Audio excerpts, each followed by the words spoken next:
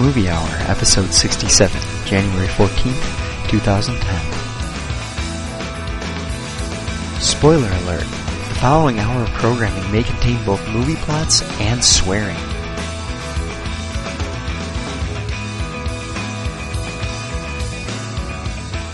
Welcome one and all to the Kirstie Alley's Low Fat Movie Hour. I'm your host, Greg Maloney, and joining me today are my two friends and co-hosts, James Maloney and Jeff Hendrickson. I'm happy you guys could make it tonight. Me too. It was a close call. Close call? What happened? I was almost bored and didn't show up. Jeff, wait your turn. Wait your turn, Jeff. Sorry. And welcome back, Jeff. Happy birthday. This is like the happy birthday Hendrickson episode. Nobody knew that. Is today your official birthday? Yesterday, as a matter of fact, but I'm not making a big deal of it. So yeah, this is the closest. Well, in a weird, maybe, stab at luck, I'll just say happy birthday to my buddy Matt too. Today's his actual birthday. Matt B? Yeah. Ooh, I didn't know that. Oh, cool. I called him this weekend. I should have said happy birthday. Shit. Now I'm going to look like a mean person. Oh, that sucks. I hope you guys are feeling a little better than I am. It's been snowing constantly in Michigan. You guys obviously know that, but we had between that and our soccer game we had on Sunday playing against like 18-year-olds, I got jacked in the back and I can't even sit straight. I'm at the studio right now and I have like 3 interns getting heat pads for me. You need to just quit like that Edge shit. Cycles. Yeah, man. You probably. get beat up like every game, or at least so you say. I'm just weak. I think I'm frail. I'm like 80 now. Jeff, did you play on this game? Yeah. Did you not protect my brother? I was busy getting hurt myself. I've been limping all day today. Limping nonstop.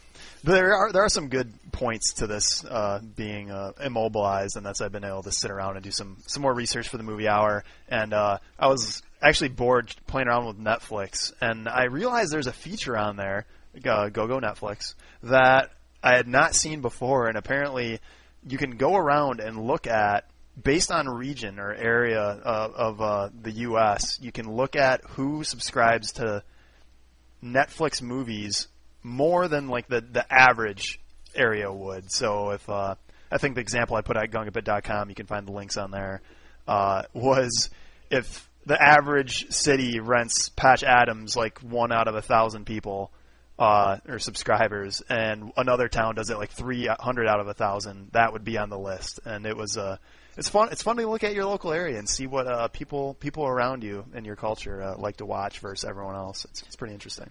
I'm pretty sure my area is filled with a bunch of douches. Pretty sure most areas are. Why? What was on the list for? What was it? I don't know if Rochester's on there. It is, because every time I go on there, it tries to recommend other movies from Rochester fans, type of thing. That's awesome. So I kind of knew that it exists. I don't remember off the top of my list, but every time I see it, I just go, yeah, whatever, garbage, and I always just skip past the recommendations. That's great. What's the other thing that led me to this was somebody made an interactive map so you can go through by zip code and look at, just scroll around and see what people like. It's interesting, but it only has like 10 major cities, which unfortunately is that Waterford. You mean like per state then, right? It's major cities. Like it's only like Dallas, San Fran, New York, and there's only like 10 maps you can look at. Gotcha. Does that make sense? Okay. Yeah. Wasn't sure. But yeah, cast aside what's happened the last week, we have our movie discussions to do. Of course, starting with the ever infamous Hollywood Rundown, which still is nameless. But I think next week is going to be the maiden voyage. We've got some good ones, so get in your last minute suggestions. Even if you've already made a suggestion, you can do better. Yeah. It's big. I know you can. We are looking. I believe in you. I know you can do it. Topic number 1 of the Hollywood Rundown. Ding, ding, ding. Your illustrious host is going to vomit because he decided to eat fast food 3 times today. Oh, seriously, though. I feel fucking Did you terrible. really do that? Yeah. I ate Taco Bell twice today. Oh, my God. And then finished. I know, it's Dude, so bad. Put down the microphone and call an ambulance. and finish with McDonald's. I feel terrible. I'm gonna die. You are That's probably terrible. why I sound like shit. I know, man. I know. It's tomorrow's shopping day. Tomorrow's shopping day. No, seriously. So number one. Some number one, Hollywood 17-year-old Rundown. kicked you in the back. You shouldn't be complaining about that. You should be complaining about the 27-year-old that fed your body poison 3 times today.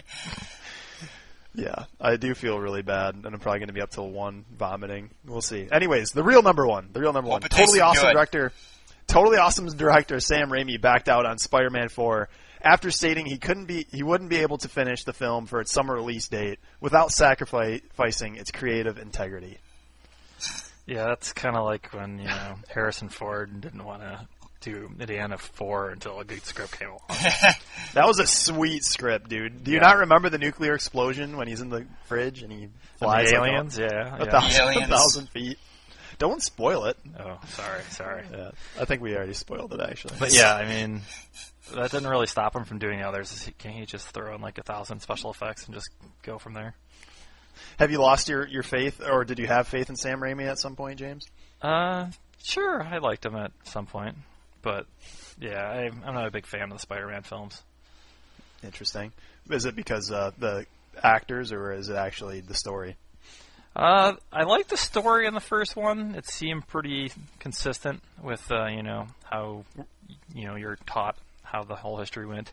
Not a big fan of the casting.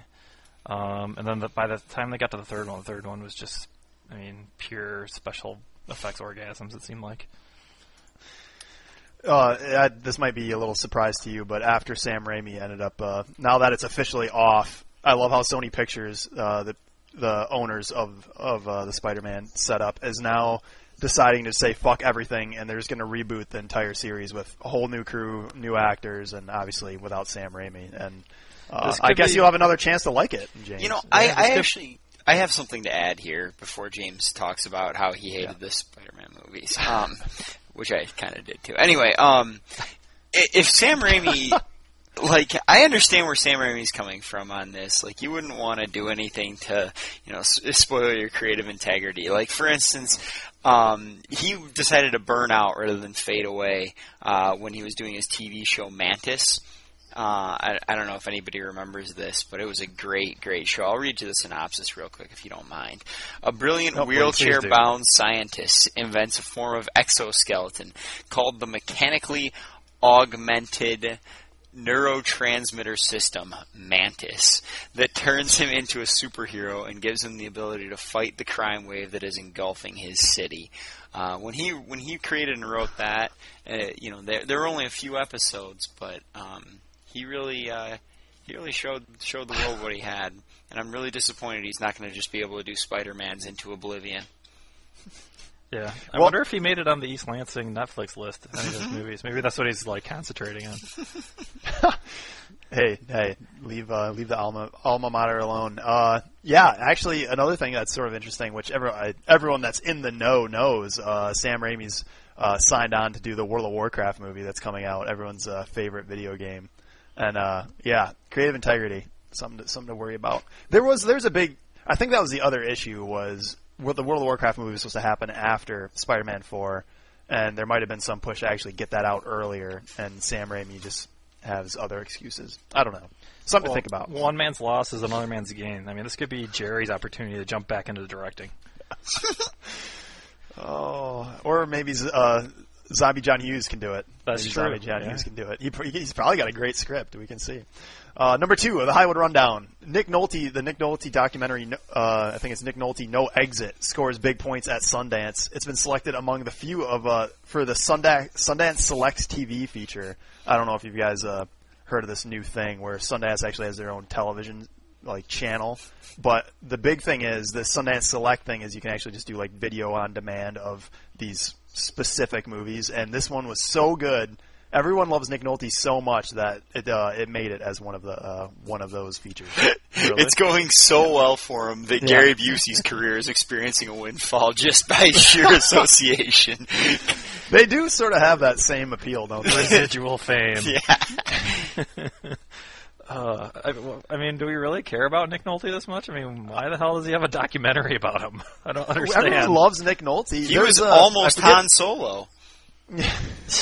There was a great quote from him. I think it's in the trailer actually that I had seen online where he talks about how he would put cocaine on the script, and once in a while he would lean over and read a line as what he said, and I just love the idea of someone being on set and just throwing down cocaine. Yeah, I think Gary Busey would have been a much better topic. I mean, that guy's a crazy motherfucker, whereas Nick Nolte's just a addicted drug user, apparently. Did you not see the Gary Busey TV show when it was I'm with Busey, that terrible show? Yeah, I saw it.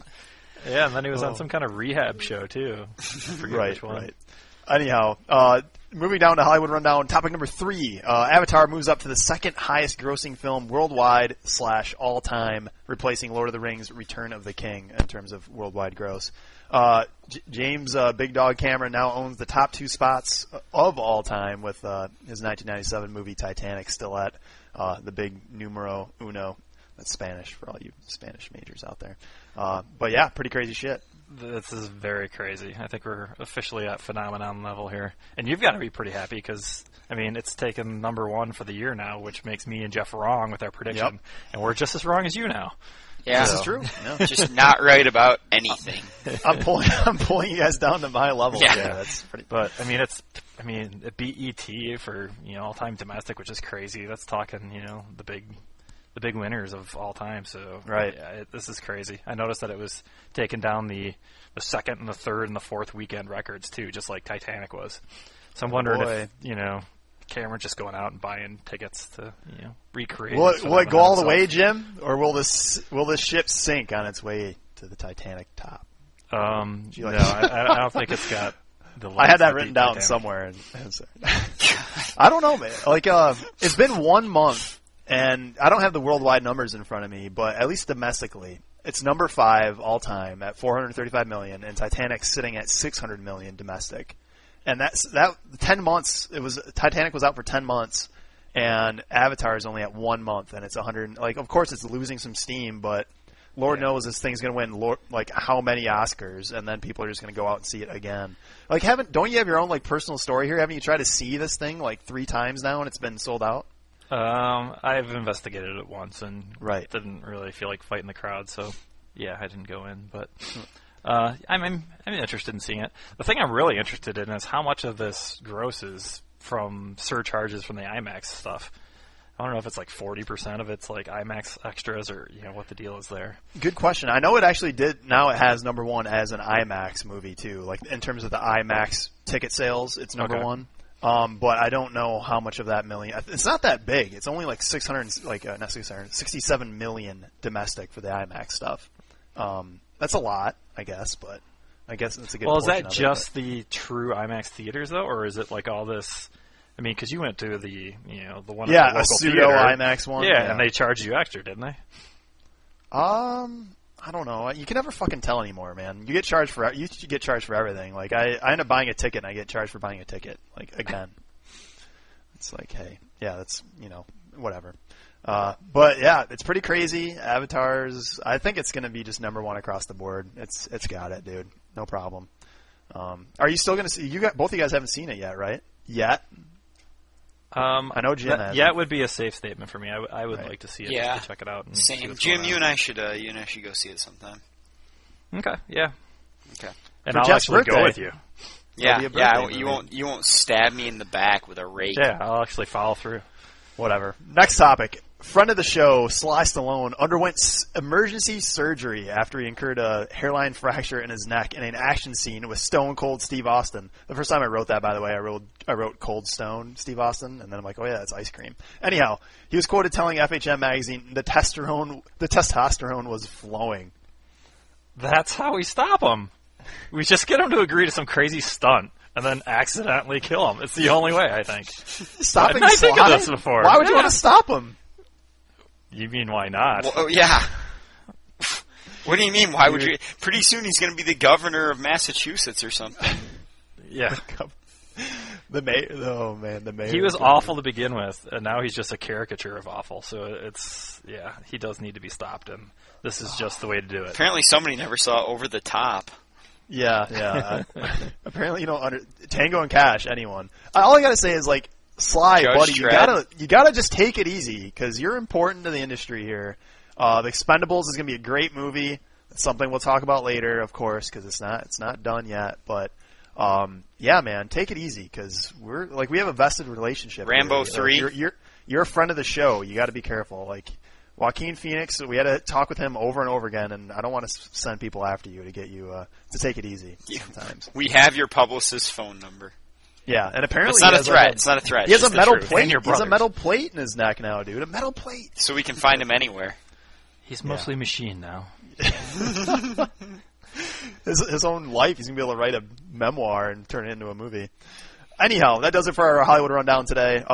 Last week's was a little more intense because we had 2 weeks to cover. But yeah, hope you enjoyed the feature. We'll be back next week with the new Hollywood Rundown and its fresh new look.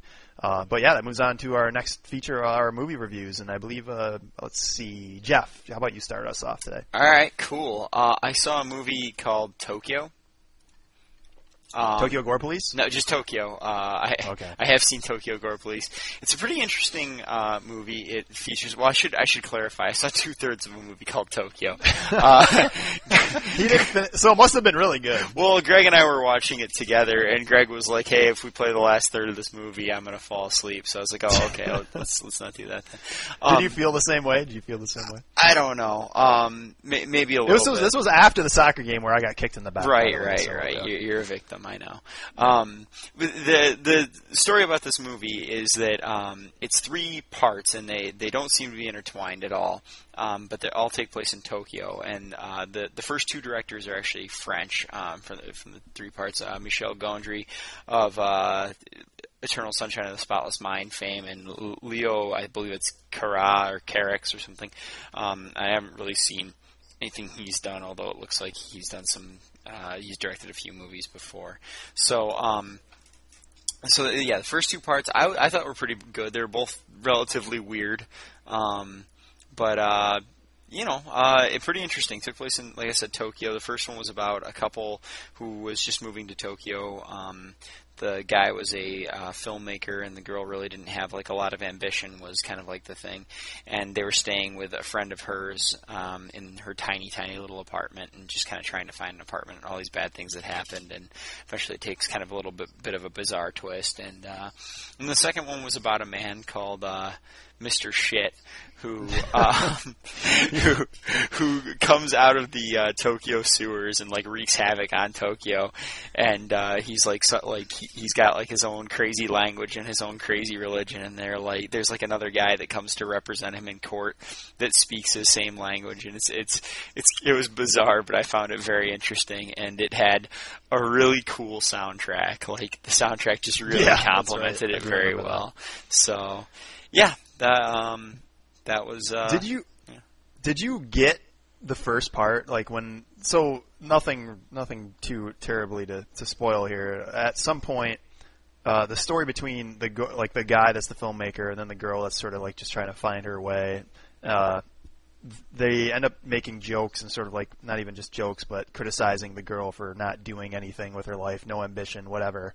And then later on, she starts turning into a chair, and she's a chair, like a literal chair. Like chair, yes. Yeah, and she can change from the chair. Well, at least you see her change from the chair to her person back and forth. But who knows? Like it's anyone's best guess on the symbolism because I didn't get it. And I feel like we're movie snobs. We all know this. You guys listen to the show. You guys know we're movie snobs.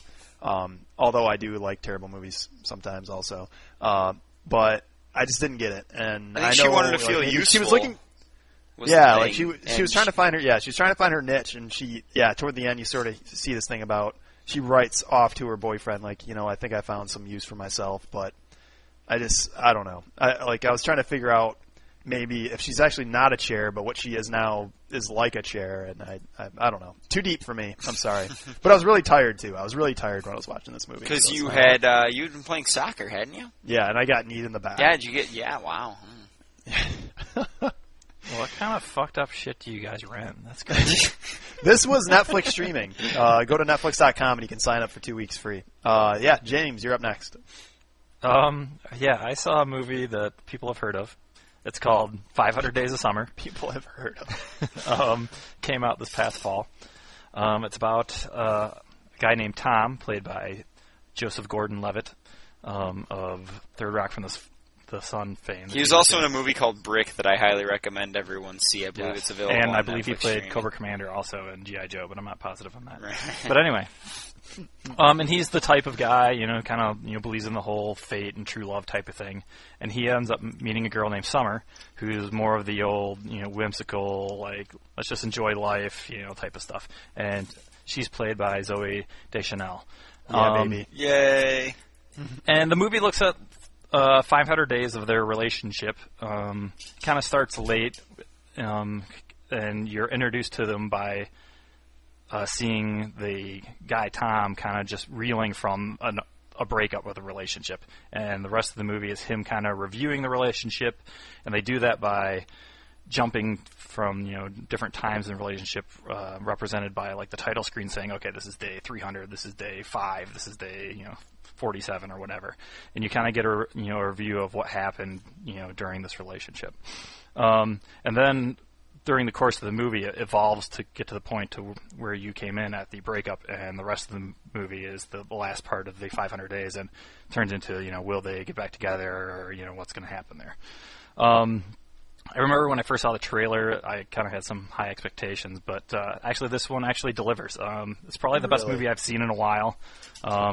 Probably easily the best movie I've reviewed on the show so far. Wow, really? Yeah, I really like this movie. It's I think it's a good, honest look at like a love, like a young love type relationship.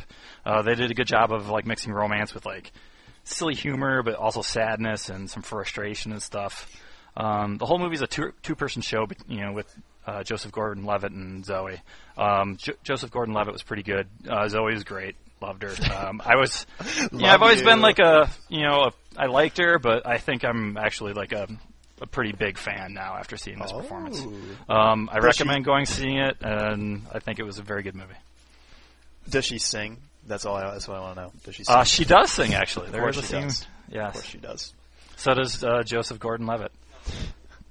But yeah, it had a little bit of everything too. Wow. Pulls on your heartstrings. I laughed out loud. It was pretty.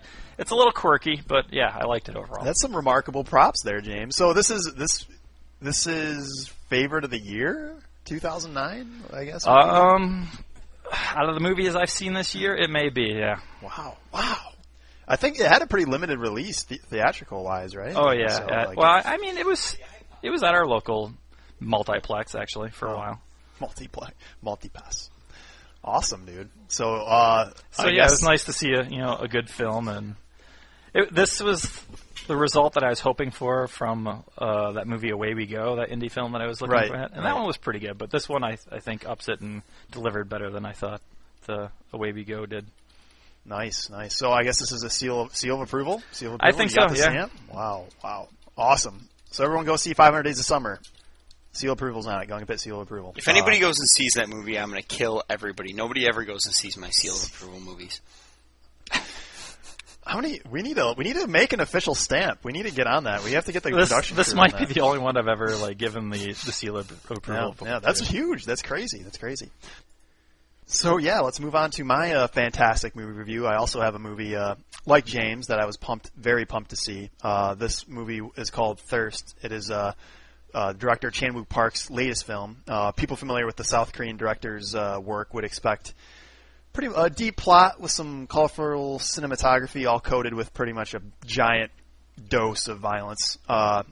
This movie doesn't particularly let you down in any of those categories, but it just, in general, I was not happy with it. No seal approval, very unlike. Wow, straight off the bat with no seal approval. I'm going to start. Yeah, no seal approval on this one. I'm going to let you know. Right now. The story is about a priest played by Kang Ho-sung, which again I'm slaughtering that name. I'm sure it's pronounced completely differently. But you Chan-wook Park fans would recognize him as the Mr. Vengeance of Sympathy for Mr. Vengeance, the guy that goes around getting his vengeance. And also he played some smaller roles in Park's other movies. But he plays a priest that signs up for a medical experiment that leaves him as the lone survivor of like 500 patients that end up going into this secluded area, gets this vaccination for a deadly virus, and all the other patients die other than him. And it turns out, since he survived, all the sick people like just around the area end up just worshiping him and asking him for his blessing because he's a father and he survived and he has like these scars on his face. So he's like, I forget, they have a nickname, like some cool name for him, like the wounded priest or something that is giving everyone blessings and curing people. So our wounded priest slowly realizes as he's going around. Still, I should mention that he's a I don't know what the specific father or priest or whatever term or name you'd give to him, but he goes around and actually does last rites at hospitals and emergency rooms all the time. And he slowly realizes, now that he's survived this terrible disease, that he's a vampire. And when he's going around giving people blessings, he runs into an old acquaintance who ends up inviting him to his house because after he blessed him, he pretty much cured his cancer. And that's when he meets his love interest, the cancer patient's wife. And this is your normal Chan-Wook Park movie. Guy pretty much just completely messed up, having his own moral dilemma. He's a priest and a vampire, and he needs to get blood to survive. And it's him trying to figure that out. And now he has this this other issue where he's got a moral problem falling in love. A, he's a priest. B, it's his friend and she's married. And she also she also falls in love with him. So they have that relationship, and you pretty much see how that relationship changes throughout the movie and ultimately comes to an end before the curtain drops. And it's pretty intense. But the thing, like, I've been trying to pinpoint what I didn't like about the movie for a while. It's been sort of bothering me. And I think it's the pacing. It's sort of like the screen time that's split between him with his own moral dilemma situation being like I just described, and the fragile-ish relationship he has with this other man's wife. And I really do think that Chan-Wook Park pulled off like the cinematography from the previous ones. There's some really eerie shots in this movie. Makes you think a little bit. And I don't know if you meant to, like, there's obviously a religious tone to it. You've got the priest in it, but it seems to be pretty. He doesn't hit you over the head with it, but he might have been trying to make a pretty big commentary about it, and it didn't seem so much of his style. But I really think the pacing just made it feel pretty dragged out, and it just seemed like a longer movie than it actually was. I think the movie's 2 hours and 10 minutes, and I caught myself thinking, okay, where are we at in this movie? It's taking a while. But for the fans of Chan-Wook Park that haven't seen the movie yet, the ending is your normal ending. It's pretty fantastic. So you got that. If you can get to the ending, there's some pretty crazy shit that happens toward the end. But I might rate this as my least favorite. My least favorite of the 4 movies of his that I've seen. I haven't seen his first one. I forget the name of it, but yeah, pretty intense. Now, see, I've seen Old Boy and liked it, a lot, and then I've seen the other 2, Sympathy for Lady Vengeance and Mr. Vengeance, and those didn't really do a whole lot for me. You recommend this for me? I would put this on par with Mr. Vengeance. Okay. Mr. Vengeance seemed to have the same issues where there was like a 20 to 30 minute part of the movie where just plot's not turning and it's just nothing's happening, and there's a couple gory scenes that sort of keep your interest just for the sake of blood, but like the plot doesn't go anywhere, and that's sort of what I felt in this one. And I think again, all the movies toward the end have a really interesting ending, something to actually stick around for. But if you're a fan, go see it. If you're not a fan, I wouldn't bother. Yeah, it's a good. That's all I got. That's all I got on that. As most of you know, or as many of you should know, the year is Y2K10. And there are a lot of special things going on this year, and movies are no exception. And we wanted to prepare all of you at home, all of you listening, that we want to give you guys a heads up on the cool movies on their way. We're probably going to keep it gonna keep it sort of within a distance here where you won't forget after a week or so. But we'll probably talk about the next 3 months. We're gonna focus on the next 3 months of movies and try to billboard some of them to let you know something to look out for. Maybe get your kids prepared to go watch, and maybe to get yourself a little pumped up to see. Go buy some tickets early. Maybe go online to Fandango.com. Ching. And figure out what you want to go see. Like all the fake sponsorships that we have. Like, somebody, please, for the love of God, start paying us. These things are awesome. Anyhow, let's start with our little movie recommendations for the upcoming months. And let's, Jeff, how about you? How about what do you have that maybe you're interested in seeing and that you want to share with our listeners that you want to get them pumped to see? Whoa! You didn't tell me these were supposed to be recommendations. Oh, they're recommendations. Oh, or warning. No. All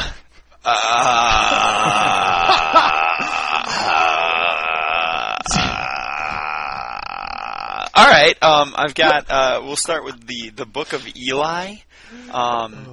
It's a science fiction film directed by the Hughes brothers, known from their work directing Menace to Society, Dead Presidents, American Pimp, and From Hell. Awesome. This will be their fifth movie, The Book of Eli, starring Denzel Washington as. And by the way, it can be a recommendation not to see it. Like it's a negative recommendation. Okay, well I'll just give you the facts and you can make your own decision. The premise of this movie is that in post-apocalyptic 2043, a lone man, Eli, played by Denzel Washington, guards the Book of Eli, a Bible which, to Denzel Washington's knowledge, is the last in the world, which provides knowledge that could redeem society and the source of all their pain. The despot, that's how you say that word, despot, played by none other than our favorite Gary Oldman, friend of the show. My boy. The despot of a small makeshift town plans to take possession of the book. Wow! This just seems like a thrill ride, an absolute romp through the New Mexico desert, and also Mila Kunis is in it. She's hot. Yeah, Michael Gambon, who I'm a big fan of, and Malcolm McDowell.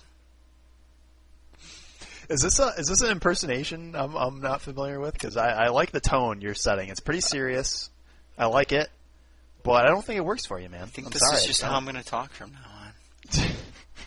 That's the sophisticated Jeff. Sophisticated Jeff, welcome to the show. I'm happy you're here. I feel like I'm really caring when I talk that way. I sort of miss alcoholic Jeff a little bit. Tell me your problems, Greg. Tell them. This is the new Jeff. This is your birth. Like it's the birth. You've turned a new leaf. This is it. Turned over a new leaf. I've realized what's really important to me, and it's Denzel Washington playing Eli in 2043, a lone person who guards the Book of Eli, which to his knowledge is the last Bible in the world. It provides knowledge that could redeem society. Okay, all right. So you might want to, as after you're done listening to this and Jeff's review, you might want to run to the theater because it actually releases this weekend. Yeah, so on Friday. Pretty soon. On Friday. Yeah. I don't know if Jeff's actually saying you should see it. I actually saw the trailer for it. It actually looks interesting. It does kind of look okay. Yeah, Gary Oldman deserves all the props he can get and all the money he can get. So if you want to go see it for him, I'm sure he makes some kind of percentage. I like that it's about protecting a Bible, but the entire trailer is pure violence. Yeah. Well, have you ever read the Bible, Jim? The best read of all time. But yeah, dude, it's I don't know. I'm not going to be going to see it because I've got my own cool list I want to take care of, but. I'm happy your list started with that, but yeah, I'm not going to go see it. Maybe you and your followers, your Book of Eli followers, can go see it, but not me. James, do you have any comments about this one? No. Jeff said it all. I do have my own movie I'd like to bring up though. Okay, go for it. Is it? It's not the Book of Eli, right? No. It's actually a remake movie that's coming out on March 26th called Clash of the Titans. Ooh. Basically, from what I can tell from the trailer, it is, exact duplicate of the old movie, just upgraded with new special effects and, younger actors, I guess. Well, it works so well for Psycho. Why wouldn't it work for this? Yeah, exactly. I'm pretty sure it's not shot for shot. But I'm actually undecided whether or not I'm very pumped up for this movie. In fact, I had a hard time picking out a lot of movies that I would be interested in seeing in the next 3 months. I was kind of disappointed by the selection, but this one is one that kind of intrigued me. The things I'm worried about, though, is I'm used to the original, and I don't know if you guys have seen the original Clash of the Titans and all of its cheesy glory. And all of its glory. But, I mean, I like the cheesiness of it. I liked the claymation or stop-motion animation of the creatures. I mean, it gave it like an otherworldly feel to see the Kraken and the Medusa and that kind of, low effects. Jim was just impressed because it's a talkie. Yeah, it's a exactly. talkie. How dare they, try and perfect old glory? Yeah. The glory's gone. Yeah. No, I haven't seen the. Have you seen the owl yet? Is the owl in the trailer? I haven't seen the mechanical owl Archimedes yet. No, I have not. Yeah. But I was surprised because they show the Kraken at the end, and that's like the big creature of the movie, and you kind of think that they'd want to keep that in their pocket for the movie-going experience, but no, they just kind of threw that out there too. Kind of like they didn't show Godzilla when Godzilla came out. Right. So Matthew Broderick and Hank Azaria. That was a sweet movie, right? Exactly. But I mean, it's got a pretty decent cast. Sam Worthington, who's on the fast track to fame right now, is Mr. Perseus instead of Mr. Harry Hamlin. Liam Neeson's in it. Ralph Fiennes is in it, and even Pete Postlewaite throws in an appearance, which is nice. Jason Fleming. I don't know who that is actually. You do. It's okay. Yeah. He was in Snatch and Lock, Stock, and Two Smoking Barrels. He was like the yes. Yeah. He's like the red, I think he's just red hair, right? That guy. Yeah, he was like Brad Pitt's right hand man. Got it. Yeah. In Snatch. But the other thing that really scares me about this movie is the director is Louis Leterrier, and his other directing credits are Danny the Dog, The Incredible Hulk, and Transporter 2. That's it. Nothing else. So it's not a great track record. So it's definitely going to be interesting. It looks like they just took the old Greek myth and gave it a little rock and roll attitude and went to town. So does it make you feel any better that his name in French means Louis the Terrier? That's a French lesson his for film the day. Danny the Dog. So maybe that's what inspired that. So is Jim Maloney going to be at theaters when this comes out? I may be. I doubt it. I'm a little leery of it, but since I wanted to go to the theater more often this year, as my New Year's resolution, I may go see it. You got some cash coming. You can spend it on movies. I have 2 or 3 I want to talk about, but I'll give it to you one piece at a time here. And I picked one obvious tag and one not so much. The one that everyone knows about, Alice in Wonderland, comes out March 5th. We're getting there, people. It's coming. It's close. It's almost here. Can you say instant Burton classic? Yeah. Can you just hold out just a little bit longer? I'm a little energized here just thinking about it because it just looks so goddamn cool. The trailers are out there. Go see them. I think we linked 1 or 2 on Gunga Pit, but so pretty much you're looking at, for people that don't know, it's the story of Alice returning to the coolest fantasy world of all time, and it continues under Tim Burton's leadership. Tim Burton being a crazy person and is totally awesome. And it's got a star-studded cast. The movie lands on pretty much the top of my to-do list in March. I will be there at theaters. Definitely going to see it. Hey, you want to go see that movie with me, Greg? I don't know. I don't want to commit to anything with you, Jeff. Well, that's a good idea because when you commit to things and you tell people you're going to go see, then they expect you to. So it's probably a good idea not to commit. Right. But starring Alice herself, we've got Mia Wasikowska, which I believe she's pretty much a relative nobody, and it's a really cool move. Johnny Depp plays the Mad Hatter. Helena Bonham Carter playing the Red Queen. Tons of other people: Anne Hathaway, Crispin Glover, Christopher Lee. But one huge thing I want to point out is Alan Rickman. I know we talked about this before. Alan Rickman plays the caterpillar, and what's cool about it is this is sort of unlike the Kraken that Jim was talking about. You haven't seen him in anything. You haven't seen him in any promos, any trailers. They're keeping him under wraps. And I know he's probably going to be just all voice unless his face is on the CG of this caterpillar, but I think he's going to be awesome, and I hope it's really cool. And it is Rickman after all; he is going to be awesome. Yeah. Is this movie going to be in 3D or anything? Yes, It will is? be. Okay. Yep. I thought I heard something like that. It will be. That'll be interesting. Everything's going to be in 3D now. Everything. So just be prepared. And the other thing, yeah, Your face is in 3D. yeah. The other thing I liked about it, if you haven't seen any of the trailers or read anything about it, it being this sort of like a sequel to the first Alice in Wonderland. Oh, like the second Wizard of Oz movie. Yeah, that was a really scary movie. And that's the thing. This movie looks relatively scary and dark, and it's it's Tim Burton's touch. So I really think he's going to do a really good job with the world, and everything you see in the trailer leads me to believe that he did. And maybe we'll do a Gunga Pit theater trip. We'll see. You did Jeff mention, can lead it. You did mention that Crispin Glover is playing the Knave of Hearts, right? I did. Well, I said Crispin Glover's in it, but I Okay. did not say he was playing the Knave of Hearts. I'm sorry. It's all right. It's all right. No problem. But yeah, are you guys with me on this or what? Yes, this is probably the most excited I am about a movie for the next 3 months. So. Yes, and This is number one on the hit list? well, Avatar for me is number one on the hit list because I haven't seen it yet because one of my friends, who should go nameless, just absolutely betrayed me. Right.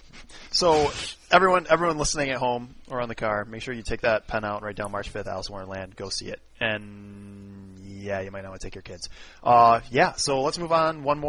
Probably one more from each of us. James, what do you got? If you have one more you can pick. One more? Well, let me talk about St. John of Las Vegas then. I'm thinking about squeezing in more of an independent film into my viewing, so this kind of intrigued me when I saw the trailer. Basically, it's Steve Buscemi's playing this ex-gambler guy who was like a blackjack player in Vegas, and he's trying to quit it. He leaves. He goes to the Albuquerque, I believe it is, becomes a fraud investigator, but the case takes him back to Vegas, and he gets wrapped back up in the whole scene, and hijinks ensue. And it looks very over-the-top, kind of dark comedy. The cast looks pretty good, so it kind of intrigued me, and I'm interested in seeing it. It's probably going to be one of those limited release ones, though, so I'm going to have a hard time finding it. January 29th is supposedly the release date. Besides Buscemi, it's got Peter Dinklage, who I really like. Yeah, Sarah Silverman, John Cho, Emmanuel Shrieky, and Romany Marco, I believe his name is. He's the guy from 40-Year-Old Virgin, the African-American guy there. And I kind of liked him in that. So, but anyway, yeah, it looks kind of intriguing, a little over the top, like I said. But, I think I might give that one a try, see how it goes. Steve Buscemi in anything looks awesome. Sarah Silverman, I don't know if I can stand, though. That's an interesting situation. She's one of the few female comedians I actually find funny. Interesting. Yeah, there's not very many of them. Jeff, what's your take on female comedians and this movie? Female comedians, movie,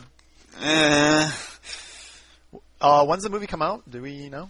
According to the one site, it was January 29th, so pretty soon here. Pretty soon.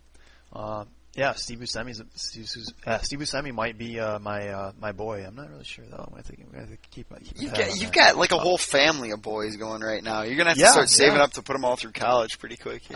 Yeah. All right, Jeff. I'm sorry, not Jeff, not the alcoholic Jeff. We're dealing with the sophisticated Jeff now. Sophisticated Jeff. What's next on your list if you have 3 months? We're looking at a 3-month period coming up. You have one more movie to pick. What would you want to go see? I want to go see. Want to go see, or it's on your list of just making fun of? One of the two. Well, there's this movie. I'm sorry. There's this movie coming out. It's called Valentine's Day. It's coming out right before Valentine's Day.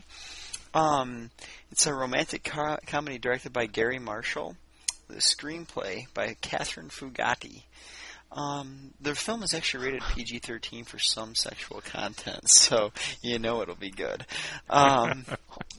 It's starring Jessica Alba, Kathy Bates, Jessica Biel, Bradley Cooper, Patrick Dempsey, Jamie Foxx, Jennifer Garner, Topher Grace, Anne Hathaway, Ashton Kutcher, Queen Latifah, Taylor Swift, George the second movie I want to see, let's see what's on my list here. I'm gonna have to find something a little better than him. I'll pick one a little more. This is another little unknown, not unknown, but very odd, off the beaten path. The movie is I Love You, Philip Morris, which you might think it's about cigarettes, but it's not, because it's sort of like. I saw the trailer. It looks fucked up. Wait, it's not about cigarettes? No, not about cigarettes. Comes out March 26th. I love cigarettes, like that goddamn Camel. Oh man, yeah. It comes out March 26th. Should be so you got a month to prepare yourself, because you're gonna have to wrap your mind around this one. It's pretty intense. Jim Carrey and Ewan McGregor star in it.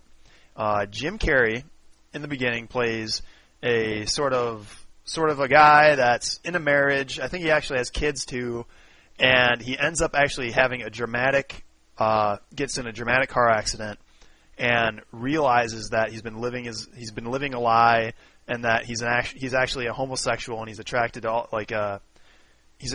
all these like fancy men that he ends up having to have to make a lot of money to live that new lifestyle. So he ends up turning into a con man to live this new lifestyle of his, and from there he ends up getting pinched. I'm going to use pinched as a pinched and That's awesome. Going to prison, and in prison he meets. Instead of saying prison, can you say like the slammer? The slammer. Like that?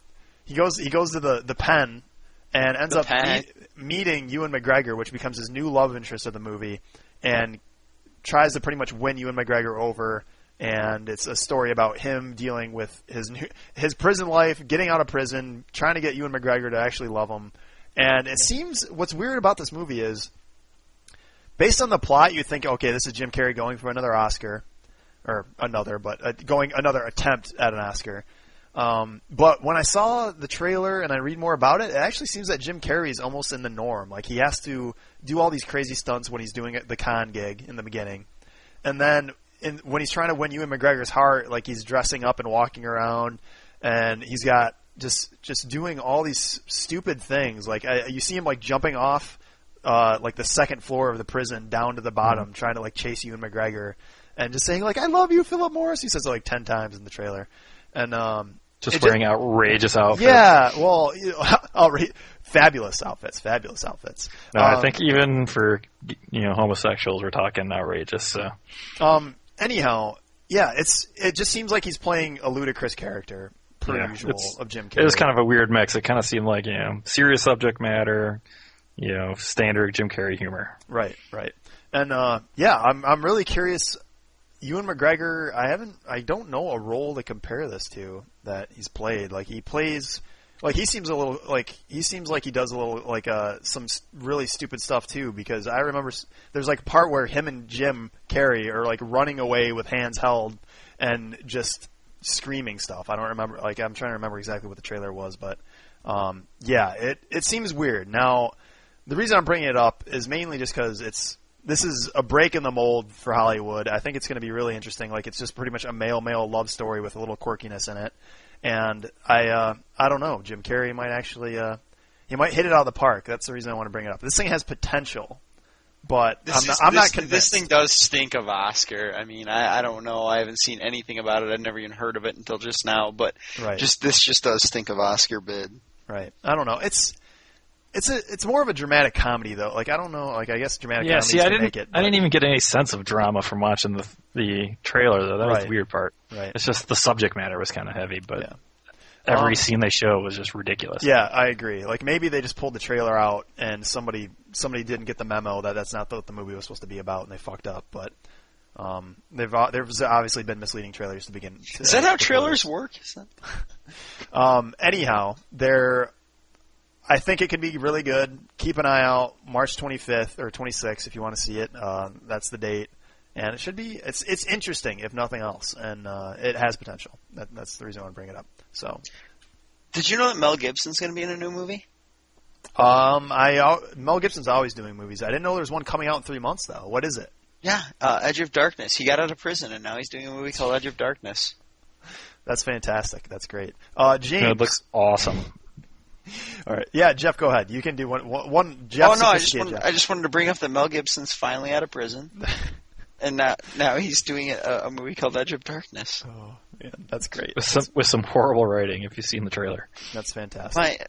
My protests finally paid off. So if everybody at home could, if you guys could if you guys could make it through that labyrinth of movie suggestions for the next 3 months, I hope you guys got some. Any of them. I hope you guys got some good. So I got some good pointers. Sophisticated Jeff might be leaving the show soon. We'll see. I really miss Alcoholic Jeff so much. But anyhow, let's move on to our final feature of our movie hour, the Parker Posey play along. One of my faves. One of my faves. Sophisticated Jeff, shut up. It's not your turn. I was. But yeah, Parker Posey play along being the question we bring up every week here at the movie hour, and we bring to gungapit.com and at our Facebook page. If you search the movie hour, you can find it there. Last week's question was our production team's back on it finally. Last week's question was brought to you by James, and James, what was your question again? I was asking whose career comeback or long overdue career arrival are you most pleased about? Right. And actually, I want to point out my answer on the boards was sort of truncated thanks to Jeff. I was trying to tell him what it was, and then he texted it for me to Jim, emailed it, and it was completely wrong. I had been drinking. I just want to point out how Jeff Bridges is truly an inspiration to all the acting community, and he's finally going to get his just desserts. And that was my answer. I just wanted to reinstate it again. We didn't get as much participation per usual, but was there anybody wanted to pick out to point their answer out? I'm very disappointed in our listeners. Yeah. We did get 2 responses, and neither of them got them right because none of those guys were in Iron Man or any of the Iron Man. Which was apparently our secret theme. Yeah, but I did like the Brolin's a good call. Brolin is a good call, very good call. And Neil Patrick Harris was the other answer from Michelle W., which is good, but he's more TV, I think. So, yeah. Thanks for trying. I also like how Varys understands that Jim's boy is Josh Brolin, and now it's official for sure. It's good. It's good to know that someone cares.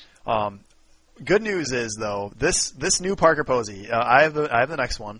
I have the next Parker Posey, and it's phenomenal.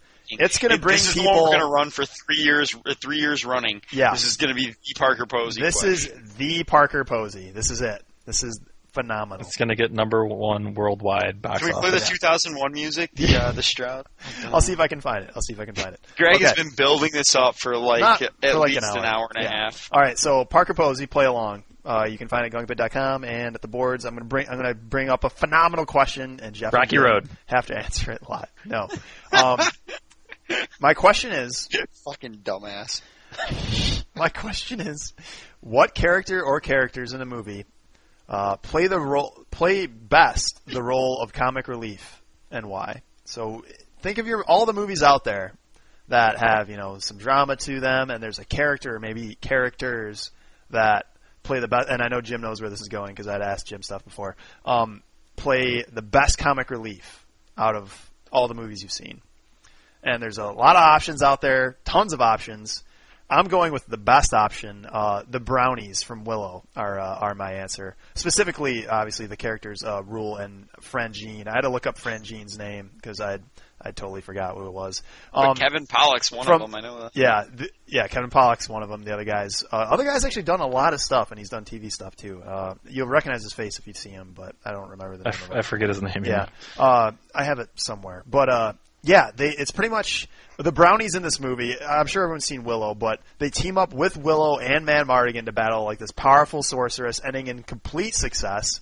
And the thing that makes these guys like the best comic relief, more so than the usual losers, is there are multiple races in this movie, and they play brownies, who are the smallest of these people. You have the Nelwyn, which are like dwarves, and then you have the Daikinis, which are human-sized people, and they're the smallest. So they pretty much have no don't know the word, but room. No room. Yeah, they pretty much what's the word? No room to talk. They have no recourse against their bigger races other than just talking shit nonstop. So like the only thing they can do is talk to these people and just try to get them to do what they want with words, other than because they can't do anything with brute force. And it's seeing them going throughout the movie and like having no physical effect other than like when they chop a rope or something at some point. I think spoiler alert, Jesus. I think they do a great job, and I think they are number one comic relief of a movie. And I guess you can argue what comic relief would be, like some Arnold Schwarzenegger in any movie comic relief, yeah. But so yeah, what do you guys got? Anything just immediately popped to your head? My immediate thought was alphanumeric, and it was R2D2. Ooh. That is good. That is good. That is a good one. Especially the tandem between the two. Yeah. The R2D2 / C3PO thing, very good, and just R2D2 like just being silly and making funny noises, and spraying out smoke, and the two of them bickering like an old married couple. Yeah, exactly. Everybody, well, yeah. I know. I did love it. Like in the original three, obviously they're great. There was one. I remember the one movie specifically though. I think it was Episode 2. Is it the Attack of the Clones when they go to that one factory and it's just R2 and C3PO just like falling into lava over and over again and like trying to not die from like obviously those movies were. I wasn't talking about those movies. Yeah. Anyways. That's not a bad pick. And R2D2 not being able to speak, that might give him some extra points. He's got the beeps and boops going on. But right, exactly. That's what I'm talking about. You have to understand from all the very few things he can do. You get the joke, and I like that. That's a good pick. Well, yeah, and like part of it too would be like he'd say something, and then like somebody would respond to him in English and be like, "Oh, that's funny." Yeah, how absurd. Yeah, exactly. Yeah. James, you got one top of your head? Yeah. Actually, I was. When you were first saying that, I thought you were going to go with actor, but I've got a choice between two of them that are played by the same person. But I'm gonna pick one, and I'll go with Hudson from Aliens. Ooh, nice. By Bill Paxton. Hold on. So there's another Hudson role, or not a Bill Paxton role that plays comic relief that you really like. Yeah, I liked him a lot in True Lies also. Oh, I was going to try to guess it, but it's all right. Oh, sorry. It's all right. I'll fit it in later. I'll just edit it in. But yeah, Hudson's great. I mean, the entire movie is this intense war pick, fighting aliens, blah, blah, blah, and he's trying to crack wise, looking like a total Game douche. over, man. Yeah, he's just total douche, I don't know. Everything he says is over the top and hilarious and a good foil to the tense, scenes that are going on around him. And he's supposed to be this hard Marine, but he whines a lot and stuff, and it's great. Bruce Campbell. Why don't you put her in charge? So, yeah, lots of great lines from him, and he stole pretty much every scene he was in. That is a really good pick. I think I might change mine to Bruce Campball. Bruce Campbell? That's tough, because he's like from what? Like, you're talking about... I guess he's not the relief, he's just like a movie, but still, right. Whatever. I'm sticking with R2D2. I think James, you made the right choice between the two roles, just because in True Lies, he's only like he's part of it for 20 minutes or something. Like, right. But yeah, good picks, and we're looking for your answers at gungabit.com. We'll put the question up there, and we'll also put it up on Facebook. It'll be on Facebook. You'll find it on the Movie Hour page. Just search for it, and you'll see it there. And it's excellent question, and I'll say it one more time. What character or characters in the movie play the role of comic relief the best, and why? We're only one answer there, people. I know there's tons of answers for this, but contain yourselves, restrain yourselves. I guess James and Jeff, another good episode of the Movie Hour. Hope everyone enjoyed listening. I forgot to say thank you for the input. Thank you for the input. Drive safe, guys. Yeah, there's crazy accidents, man. Snow all over the place in Michigan, so be careful, people. Careful. It's good advice. Heed Jeff's advice. Sophisticated Jeff's advice. Hopefully, Alcoholic Jeff will be back next week. Sorry. I like how I'm hoping for Alcoholic Jeff. That's just hilarious. He did turn to creepy Jeff there for a while, too. This is a horrible thing to say, but I like Jeff better when he's drunk. Anyhow, take care, everyone. Drive safe, like Jeff said, and have a happy start to Y2K10. Be careful from those robots, man. Right here, Kirstie Alley's Low Fat Movie Hour. See you guys later.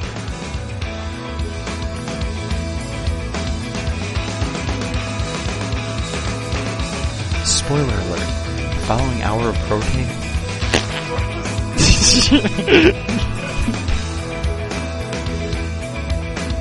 Spoiler alert. The following hour of programming... Okay. Spoiler alert.